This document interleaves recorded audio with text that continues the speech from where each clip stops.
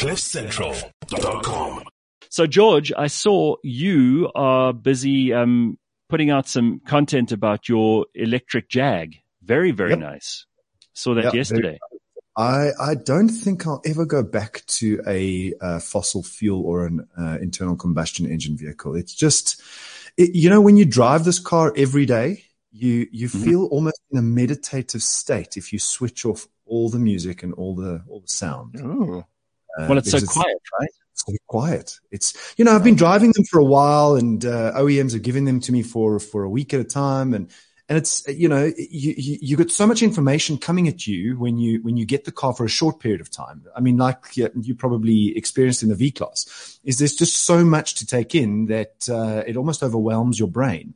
But when you start to spend every day with the car and you get used to its features, suddenly a lot of things disappear into the background and you can enjoy the thing.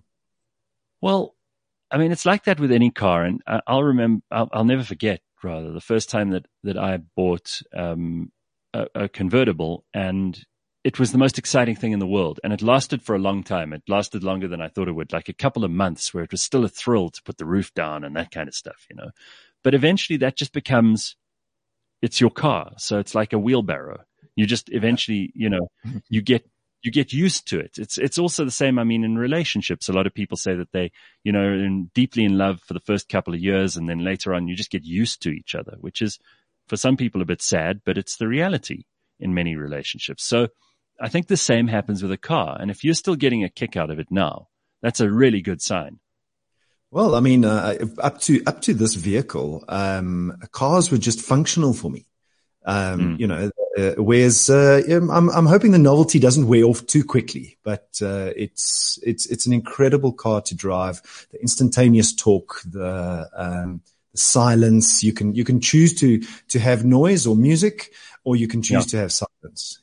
You don't. Well, that engine is so quiet. It's so, that to me is whenever I've been in an electric vehicle, I just love the fact that it just hums, it purrs along. It doesn't make there's none of that. And, I've been driving diesel cars lately, and when you start them, it does feel like a bit of a tractor when they start up. Well, when I had my Land Rover, when I got up to a boom gate that I had to talk to the security for, I had to actually switch the car off. You had to shout at them, yeah. When you open the window, the engine noise is just too much. So, or when you push an intercom out your window, has it ever been noisy to turn the car off? Well, I had to. Yeah. No, I don't have to do that. No, it's awesome. All right. So what's on your agenda for the day? Well, there is an interesting phenomenon that I didn't see until probably a week or two ago, and that is SUVs are killing most other category of car. SUVs are growing unbelievably all around the world, including South Africa. But the trouble with SUVs is because they're so big and heavy and often not very aerodynamic, they are the biggest source of carbon emissions out of most car categories. SUVs even trump in terms of the volume in the world, not a single SUV. All the SUVs put together in the world emit about 544 megatons of CO2. Wow. So, whereas the heavy truck industry, if you drive an SUV, you're an environmental terrorist. Is that what you're trying to tell us? I didn't realize that SUVs are this heavy with carbon dioxide and monoxide. So it is, it even eclipses the aviation industry if you added all of the SUVs together.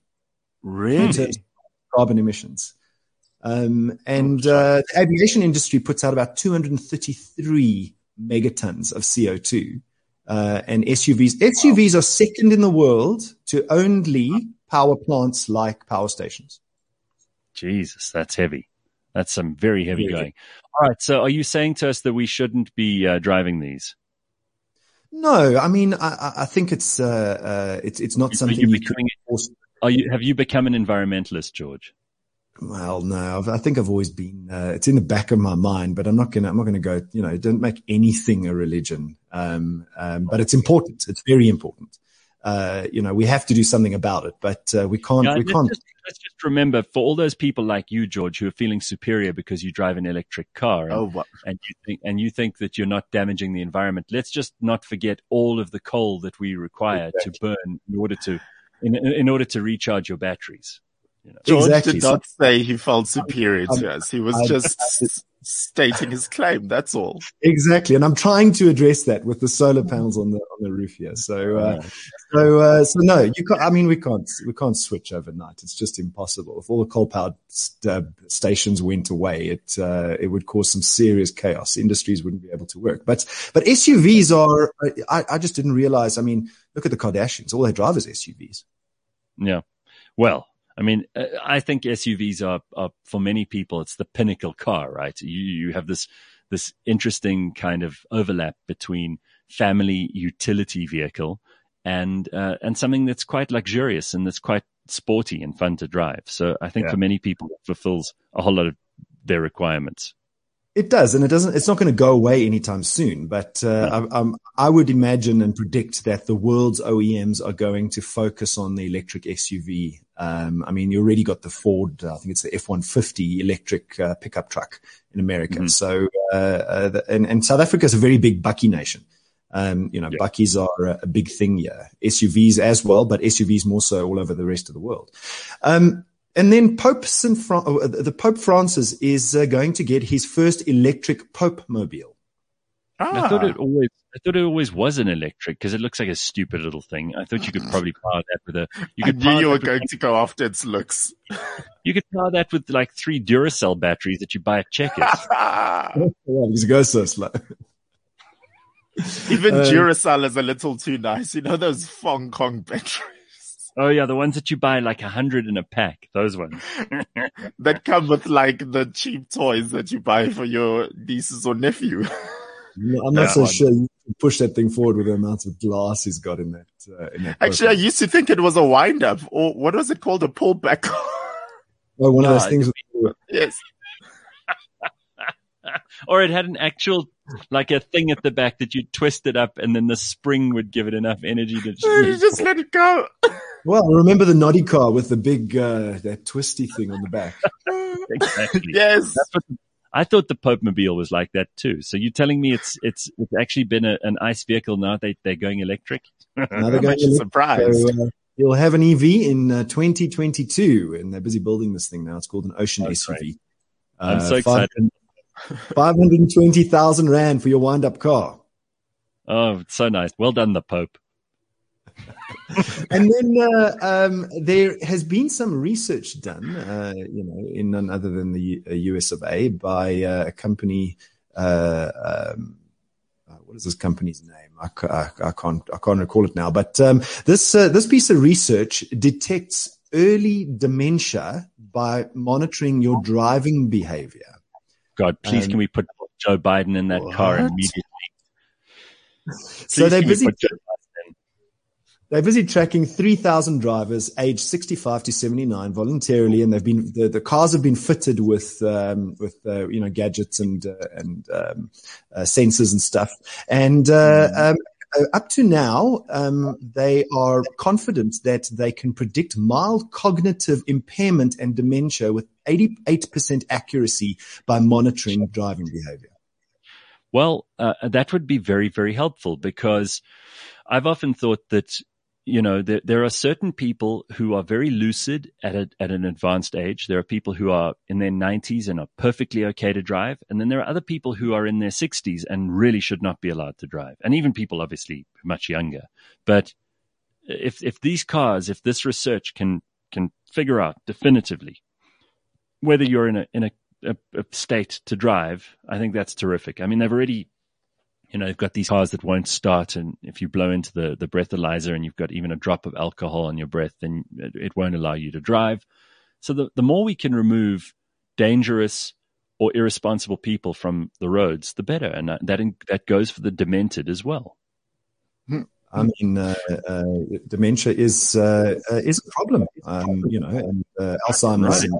Right. You can't be operating a vehicle at speed with those things. And you certainly can't be president of the United States with your the nuclear codes in your possession if you're a demented old man as well. So someone has to test out the same research on Joe Biden, please. Can we just do that? Well, I mean, they probably can because he drives, apparently. US presidents are not allowed to drive. He likes driving. Oh, yeah. But there was this embarrassing picture of him in some electric vehicle the other day, but it had two steering wheels. So he was sitting at the one steering wheel and the actual driver was at the other one. So it was like a publicity shot. And clearly they won't allow him to drive because he'll just drive straight off the edge of something or into something. Talking about driving. Didn't he break his leg? Didn't he break his leg like chasing the dog around the yard or something? The guy he's really, really old and very fragile. Well, they shouldn't be letting him drive. Maybe they've put some of the sensors in Joe Biden's car. Talking about driving off the edge stuff, in St. Louis, which is in the state of Missouri. Mm-hmm. St. Louis. St. Louis, yes. And this driver drove off the edge of the road, tumbled, hit a tree, went over end, so the car tumbled over in an embankment, hit a wrought iron fence, and then catapulted through the air and through the roof of a house and landed at the foot end of somebody's bed while they were sleeping. Oh, wow. That's a hell of a way to wake up. Oof, that's annoying. Yeah, and just a little, yeah. Apparently, a bit of an inconvenience. Cars driving into houses and sitting in living rooms or going to roofs is not an uncommon thing. I would be very, very angry if I woke up one morning and there was a car at the end of my bed. Not to mention uncomfortable, and in this cold weather, probably freezing as well. That's not good. Yeah, exactly. So what happened? What happened to this person? Did they arrest them? Well, I don't know. Nobody died. So this person is very, very lucky, and I'll post a link so you can see the image of this guy in the roof of this house. It's like, how do you even get this right? That is so silly. We have such a long way to go for this. Only happens in America. I'm surprised it's actually not Florida or something this time around. You love Florida, yeah. And then finally, car jamming theft. Be careful. Check out what your insurance policy says, because sometimes you may not get paid out if your car gets car jammed. Because often, insurance, and I'm not talking about your car getting stolen. I'm talking about things being stolen from inside your car. Because if you leave the car open and something gets stolen, insurance may just not pay out. And while you might not think that it's right or it's appropriate, it is your responsibility to make sure your car is locked. So if it gets jammed and stuff gets stolen out, your insurance may not pay you out for the stuff that was stolen. It's frustrating that we have to think about this, and there's just one always has this sense of paranoia every time you now get out of your car. Well, just when you don't walk away from the car and push the button and expect it to be locked. Make sure the car is locked, and before you walk away from it, check the door. I think as South Africans, we've got this habit of we get out the car, we slam the door on the way, walking out of the car, we push the button, we watch the indicators go, and we expect the car to be locked. Mm-hmm. And it might not be locked because they could have jammed it. So you're not saying that insurance companies pick this up and they deem it something like negligence, and then they don't pay out? Well, what the insurance companies do often is they look for evidence of break-in. They look, so if you say that something got stolen out of the car and you want to put in a claim, they're going to look for the evidence of the car actually being broken into. And in the case of car jamming, there's no evidence of the car being broken into. So you could be at risk. I'm not saying all insurance contracts are like this, but you could be at risk. Check out your insurance company's policy and make sure that you lock your car. Check the door before you walk away from it. It's crazy that we now have to factor this in. Exactly. And I think we've lost Gareth, and I'm done. And you're done just like that. No, it's fine. It seems like we've lost Gareth out of a connection thing. But George, thank you so much. It's good at least that we have you back this week and you did yourself justice.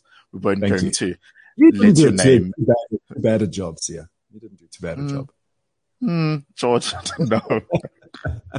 But let's call it a day there, not just a day. Let's call it a week. Thank you so much for having us on this morning. This has been the Friday edition of the Gareth Cliff Show. George, we'll chat to you next week. But as always, there's Autos Central. You can go onto our website or the app and catch up on full episodes of Autos Central whenever you wish. So you don't just have to wait for Friday to listen to George. CliffCentral.com